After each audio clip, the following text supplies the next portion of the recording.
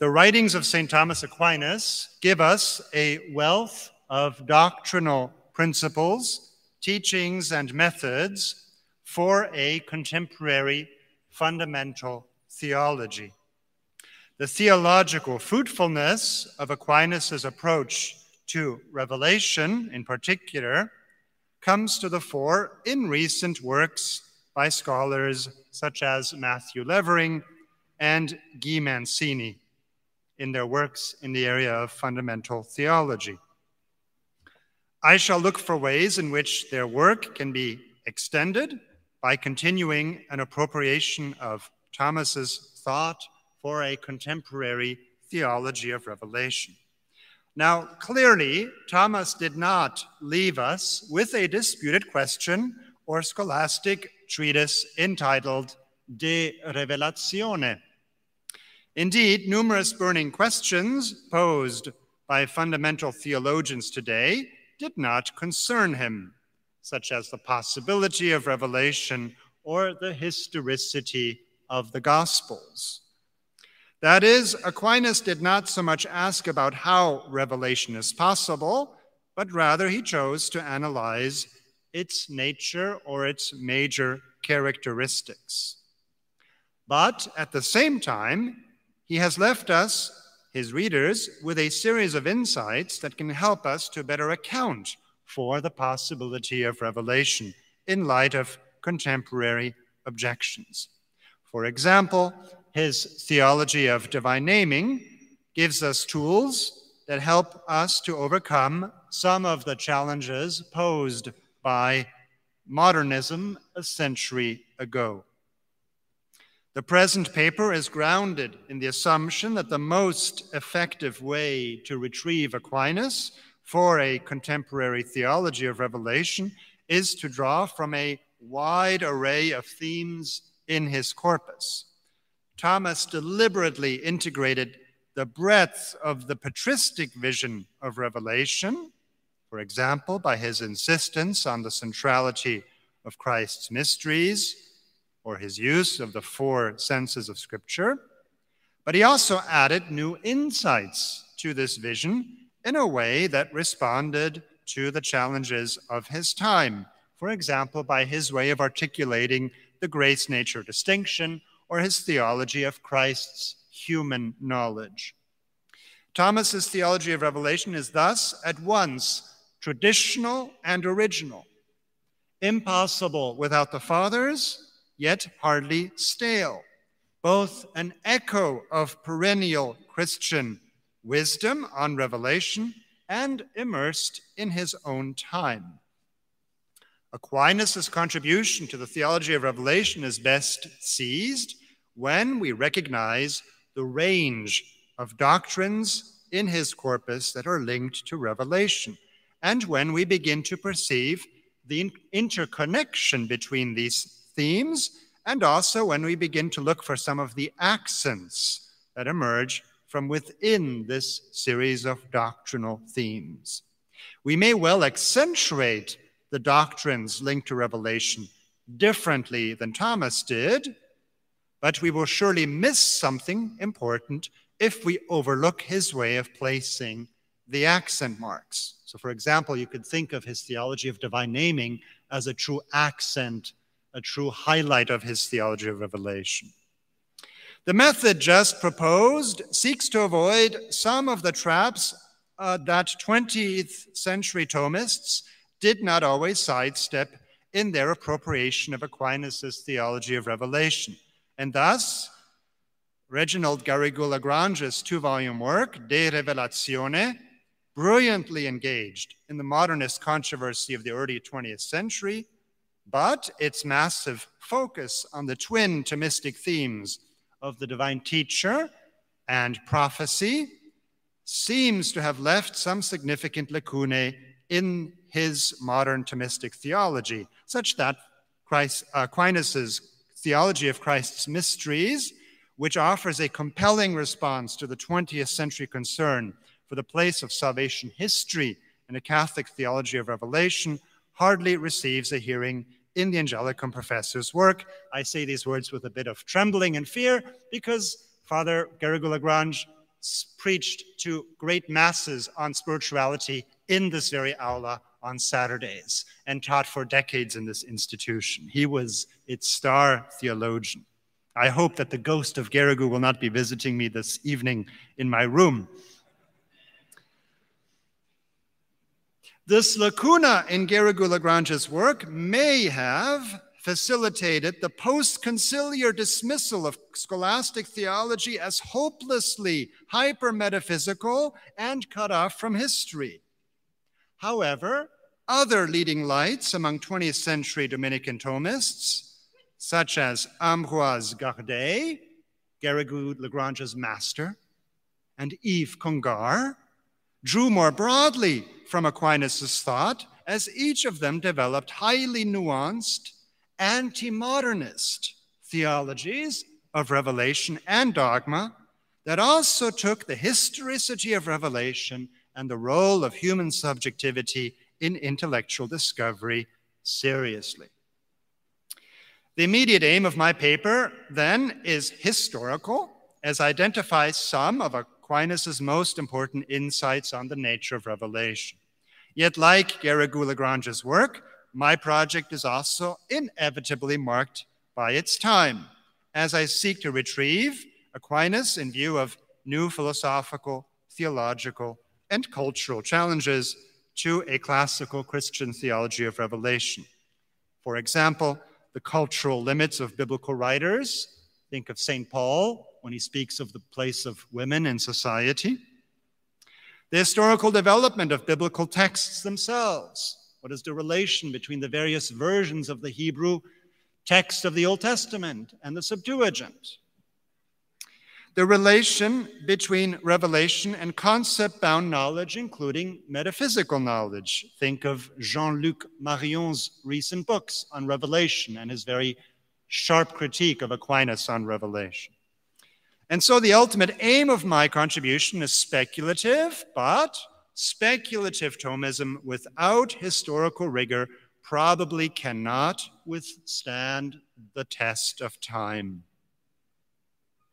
At least 20 doctrinal themes in Aquinas give us important insights on his theology of revelation. And I will briefly note these themes, and then for the rest of my presentation, consider more closely hopefully I will get to four, key doctrines in Thomas that directly speak to the nature of revelation, and that I think are in particular way fruitful for the discussion in our age, in the church. And so first, let us consider the longer list of doctrinal themes linked to revelation. This is the first page on your handout. First, sacred doctrine in general. Question 1 of the Summa Prima Pars, evidently. Secondly, more specifically, the four senses of Scripture and issues such as the multiplicity of the literal sense. Third, eschatology, because it articulates the perfect instance of human knowledge of God and the finality of revelation. Fourth, theological epistemology. One finds this in many places, especially in a condensed form in the later articles of Prima Pars, question 12 of the Summa. 5, divine naming or analogy, and here one could also add Thomas's philosophy of language, which takes us as well to his logical works. 6, the eternal procession of the Word and its consequences for epistemology, the whole theology of the verbum cordis, the word of the heart. 7, the visible missions of Son and Spirit. 8, some basics of human knowledge, especially the role of phantasms in cognition. 9, the imago Dei, or man's capacity to receive revelation. 10, angelology, or the angels as mediators of revelation. 11, the apostles as mediators of revelation. 12, a theology of covenant, or Thomas's response to Joachim de Fiore. 13, the nature of tradition, including its relation to Scripture and the articles of faith. 14, the object and act of faith, which fill out our grasp of how man receives revelation. 15, the Spirit's contemplative gifts, that is, among the 7 gifts of the Spirit, the gifts of understanding and wisdom, perhaps also of knowledge or scientia, which manifest how the believer penetrates more fully to the heart of divine teaching. 16, prophecy and its related charisms. 17, in fact, one of the charisms, miracles. 18, Christ's beatific vision and his infused human knowledge. 19, the instrumentality of Christ's humanity. And finally, 20, the mysteries of Christ. Let us note that this list is almost certainly incomplete, and we've only listed 20 themes. Indeed, Aquinas' biblical commentaries, or the first lectio of his commentary on the divine names of Dionysius the Areopagite, articulate various aspects of his notion of revelation that may or may not fit into these 20 categories. For the sake of time, I hone in now for the rest of my paper on 4 topics that help bring us to the heart of Thomas's theology of revelation. First, I will mention sacred doctrine, Sacra Doctrina. Second, the theology of divine naming. Third, the theology of prophecy. And fourth, the mysteries of Christ. In these 4 short sections, I will not undertake a general summary of the themes of relevance for theology of revelation that risks becoming superficial as an intellectual exercise. Instead, in each section, I will point out 1 or perhaps 2 sub-themes or arguments of Thomas that seem to be especially fruitful for our contemporary concerns. So I come to the first major theme, revelation as Sacra Doctrina, or divine teaching. At the heart of Thomas's understanding of revelation, there are several key themes that must be mentioned, and here surely one of those themes must be that of the divine teacher. And in this sense, Garrigou-Lagrange was correct. The Summa Theologiae begins with a question on the nature of sacred doctrine, and this text undergirds the whole of the Summa. Just as importantly, it comes to the fore in Aquinas' 2 gospel commentaries, where Thomas develops Augustine's vision of Christ as the ultimate teacher. Perhaps even to point out, one could even point out the image of Jesus that we find in the Tertia Pars, where Thomas depicts Christ as almost wearing a Dominican habit. Jesus Christ, OP. Right? When Franciscan theologians, especially in the Middle Ages, write Christology, one has the impression that Jesus was the first Franciscan, right? When we read Christ according to Thomas, we have the impression that he was very Dominican. The opening Summa article, question 1, article 1 of the Prima Pars, explains man's need for revelation in view of the kind of knowledge necessary to reach man's beatific eschatological end, a finality that in turn shapes the whole of the moral life. I turn to text 1 on your handout. Quote, "It was necessary for human salvation that there should be a teaching revealed by God, besides the philosophical studies investigated by human reason. First, because humanity is directed to God as to an end that surpasses the grasp of reason. According to Isaiah 66, eye has not seen, O God, without you, what things you have prepared for those that love you. But the end must first be known by people who are to direct their thoughts and actions to the end. Therefore, it was necessary for the well-being of humanity that certain truths that exceed human reason should be made known by divine revelation." A fun historical note at the end of the citation, he's misquoting Isaiah. He has fused Isaiah and St. Paul into one because he's quoting scripture from memory. From the start, Aquinas links revelation to the whole life of virtue, which is to say that he connects his notion of the divine teacher, here in question 1, to the whole of the second part of the Summa, as well as to the third part of the Summa, where he intended to include a whole section of questions on eschatology. But of course, a section he never reached, which is why we have to reconstruct his eschatology through his biblical commentaries, his sentences commentary, the Summa Contra Gentiles, etc.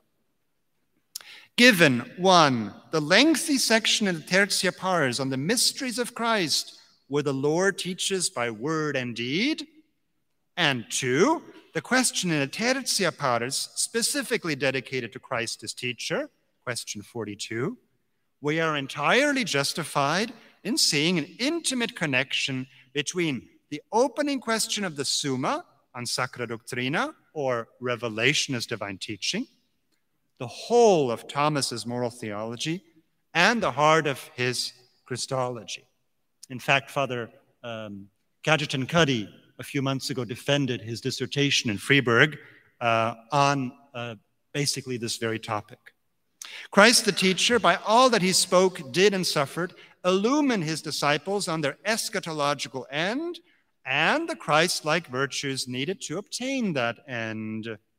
Revelation is divine teaching, and Thomas's vision thereof can only be grasped in light of the whole of the Summa, but also only in light of the biblical commentaries, especially the gospel commentaries. The link with eschatology also emerges in the subsequent Summa article, where Thomas identifies the sacred teaching as the highest form of learning, or scientia. In other words, as an organized body of knowledge that rests on certain fundamental principles which allow the mind to progress towards new insights about God, creation, and the economy of salvation.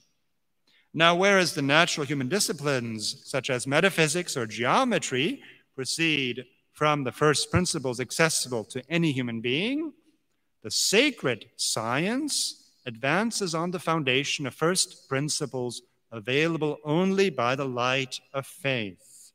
The sacred discipline of the pilgrim depends on another discipline, somewhat as music relies on arithmetic. We see this in text 2.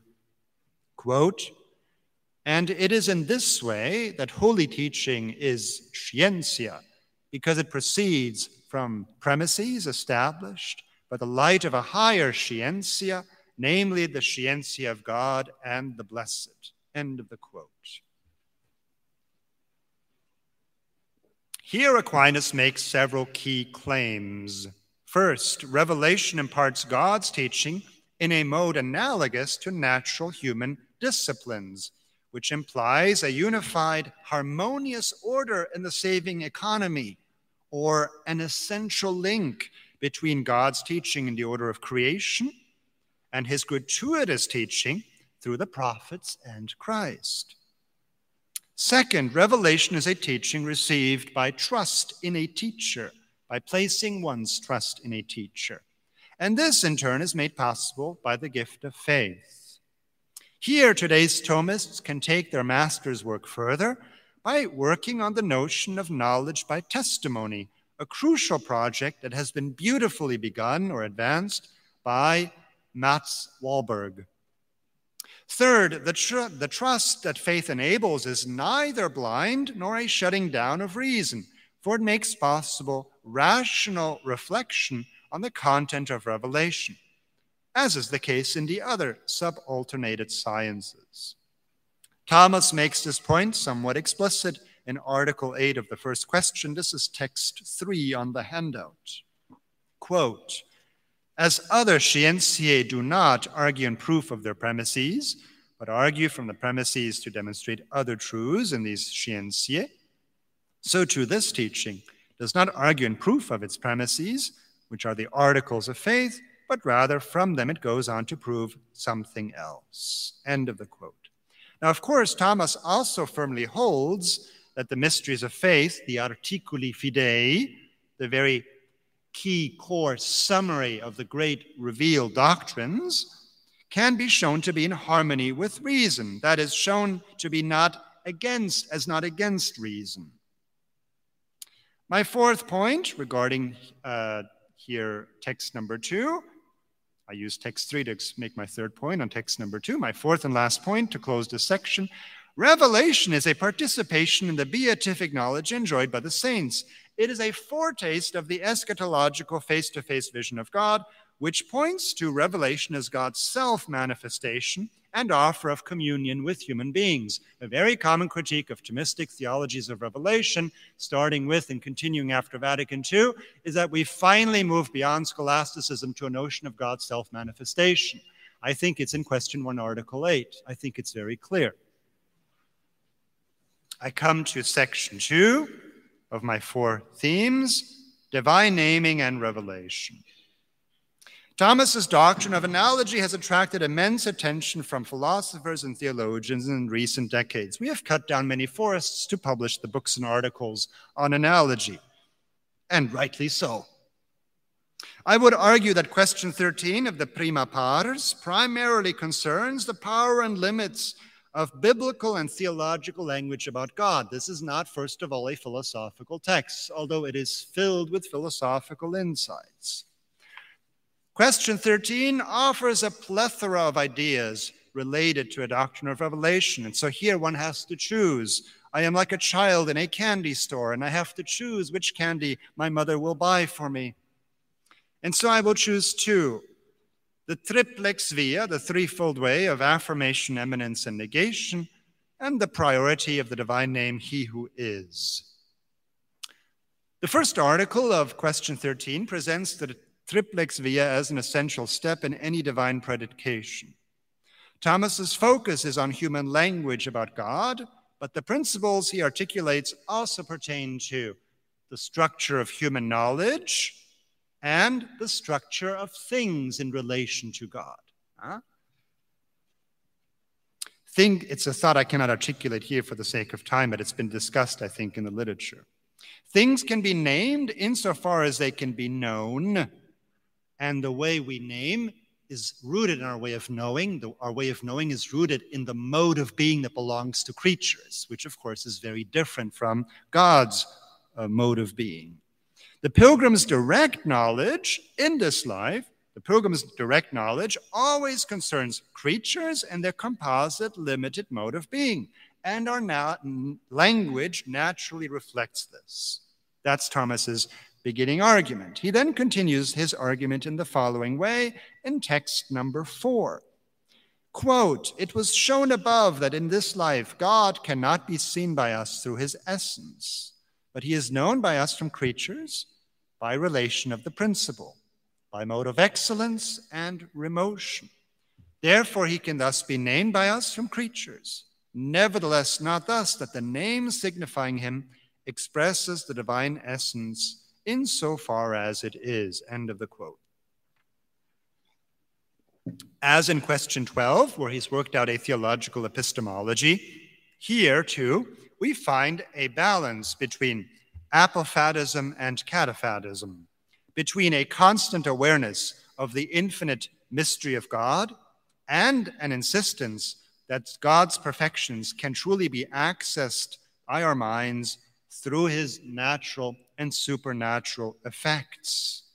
The creating and saving cause is a principle, a principium, whose mode of possessing the various perfections, such as goodness and wisdom, exceeds anything found in creatures. And that calls for a remotio, a separating, a purification of all creaturely limitations in speech about God. One implication of this principle is that we cannot arrive at a single perfect, satisfying divine name in this life, and this points to the necessity of a multiplicity of divine names. The real similitude between the divine cause and God's effects makes divine naming possible, while the metaphysical distance between them limits the epiphanic power of each name, so that human beings need a plethora of divine names in order to know God well. I come to my second sub-theme of this first major section. Article 11 identifies qui est, he who is, as the most proper divine name due to its indeterminacy, which again points to the apophatic element in Thomas's thought. The same text explains the priority of this name by appeal to God's simplicity, especially the identity of the divine esse and essentia. Interestingly, Thomas considers the meaning of this name both accessible to reason, if we follow through on his mode of argumentation in question 4 of the Prima Pars, And he considers it as one of the high points of God's, we might say, self-revelation in the Old Covenant, Exodus 3. A doctrine of God centered on his pure actuality supports the apophatic strain in Thomas, but it also helps to explain his abiding, and I would say insistent, emphasis on the role of cataphatism, on the cataphatic element. This last point, that there is a slight inclination towards cataphatism more than apophatism in Thomas. I realize that many will disagree with me, but I'm extremely stubborn on this and convinced by it. This last point becomes clear when we consider Aquinas' theology of divine naming in relation to his Neoplatonic sources, especially Proclus and Dionysius, from whom Thomas draws heavily, all the while taking distance from them. Here it's essential to read the commentaries on the Liber de Causis and the De Divinis Numinibus. For the Areopagite and his pagan master Proclus, probably his teacher, God's highest name is the One, a doctrine that ultimately calls for the surpassing of the act of naming as the contemplative passes into silence, where the mind goes beyond the multiplicity of names and concept-bound thought, beyond concept-bound thought to a higher imaging of God as one. The mind images God's unity in this way. Thomas instead opts for the priority of God as being, as actus, where divine simplicity is ultimately understood as a perfect union of esse and essentia. Here, the pure actuality of God's being is best approached through the creaturely imitations of his being. And this inevitably involves pondering the positive attributes of creatures as effects of God. Positive attributes of creatures. Think of the moral way of sharing his life with his disciples. A theology centered on a divine actuality is more at ease with the multiplicity of divine names and less pressed to pass beyond the act of naming God, naming him biblically, into noetic silence. Furthermore, the multiplicity of creatures is not so much a falling away from pure divine unity as a reflection of Trinitarian multiplicity. 3 persons, not one.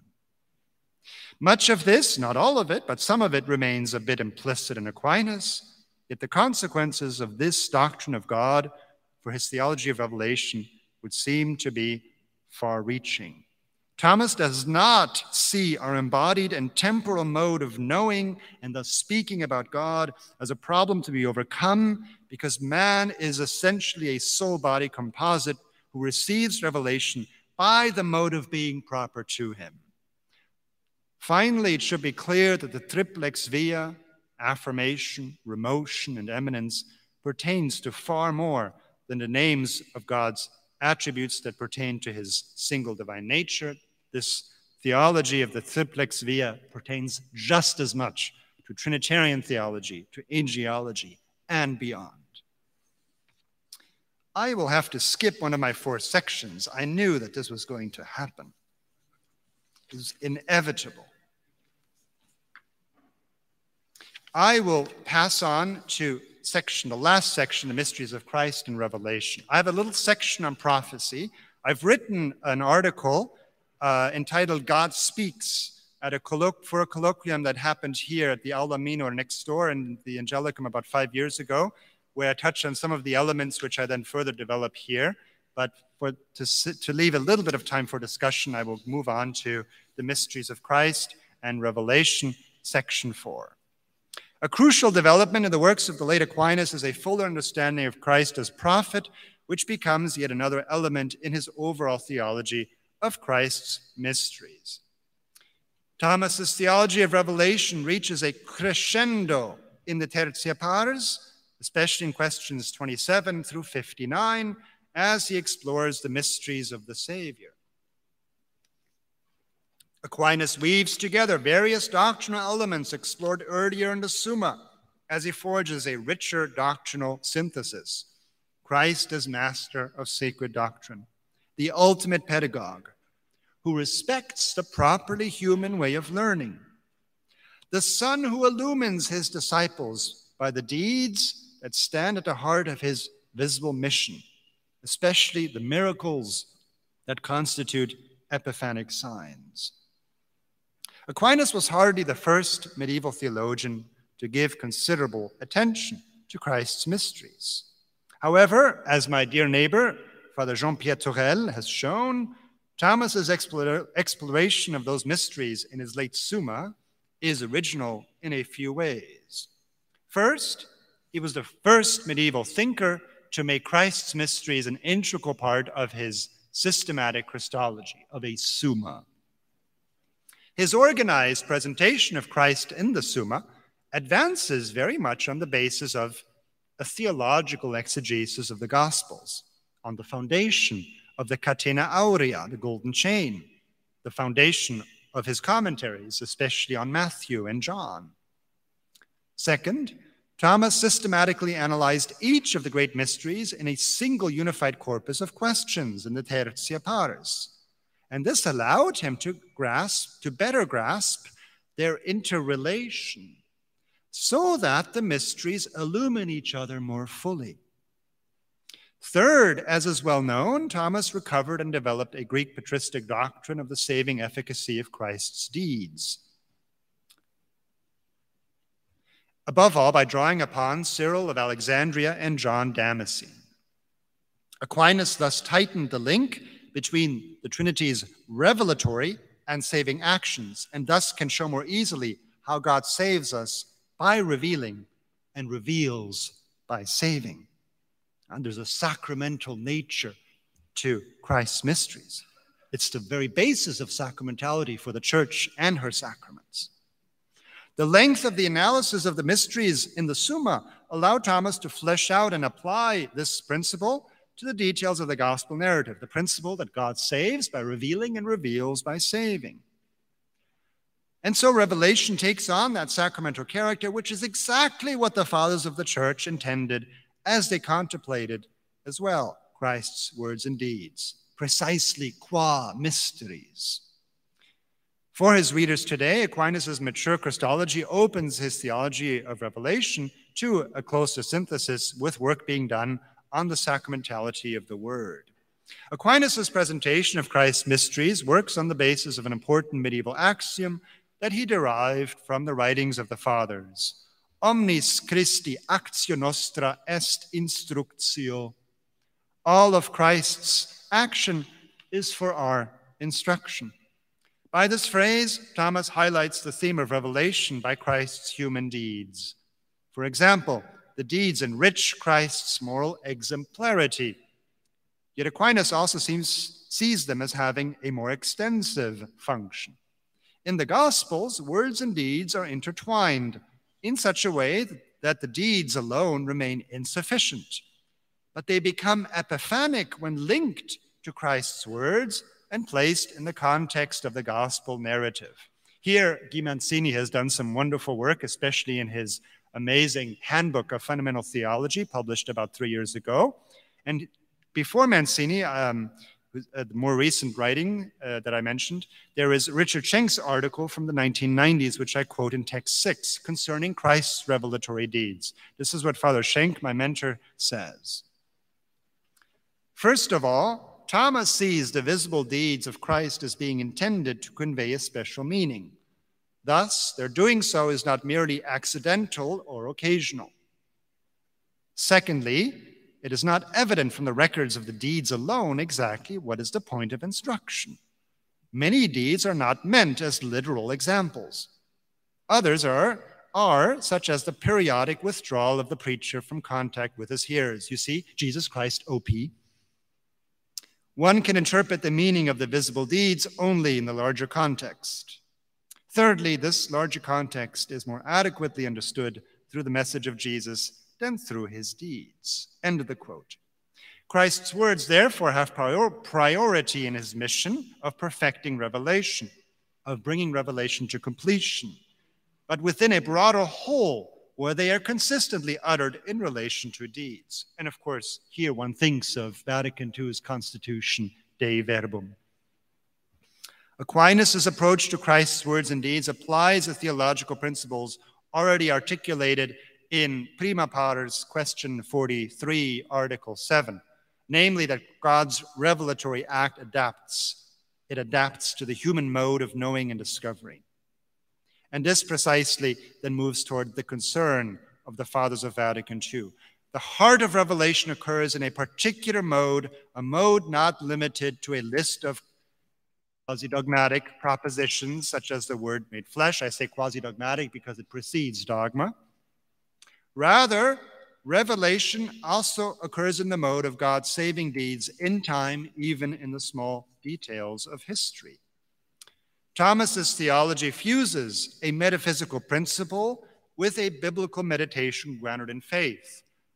Christ's deeds are reliably revelatory because action follows being, a being that consists of his divine nature and his holy humanity hypostatically joined to that uncreated nature.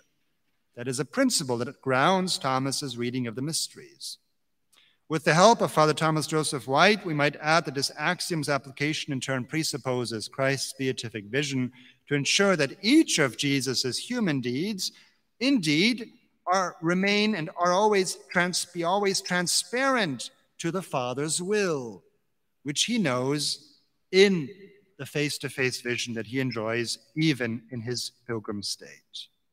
Christ's earthly deeds thus reach an eminent degree of luminosity, his free human acts unfolding within a providential design wherein God acts in every creaturely act, even in the minor circumstances surrounding our deeds, continually echo the Father's face and his saving will for mankind.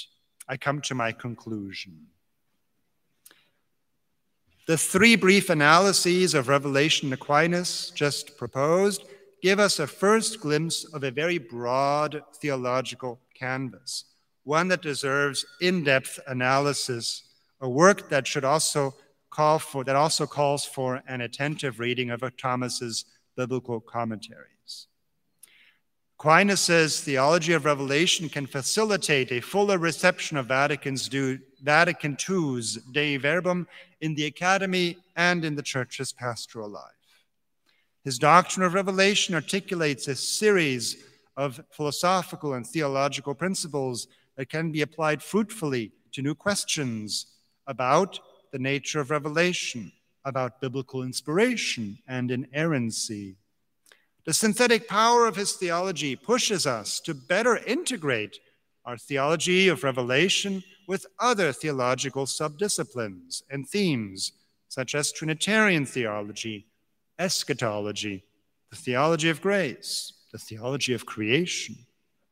And finally, the broadness of Aquinas' theological canvas might help us to avoid too narrow a view of what is, in fact, an inexhaustible mystery. I thank you for your attention.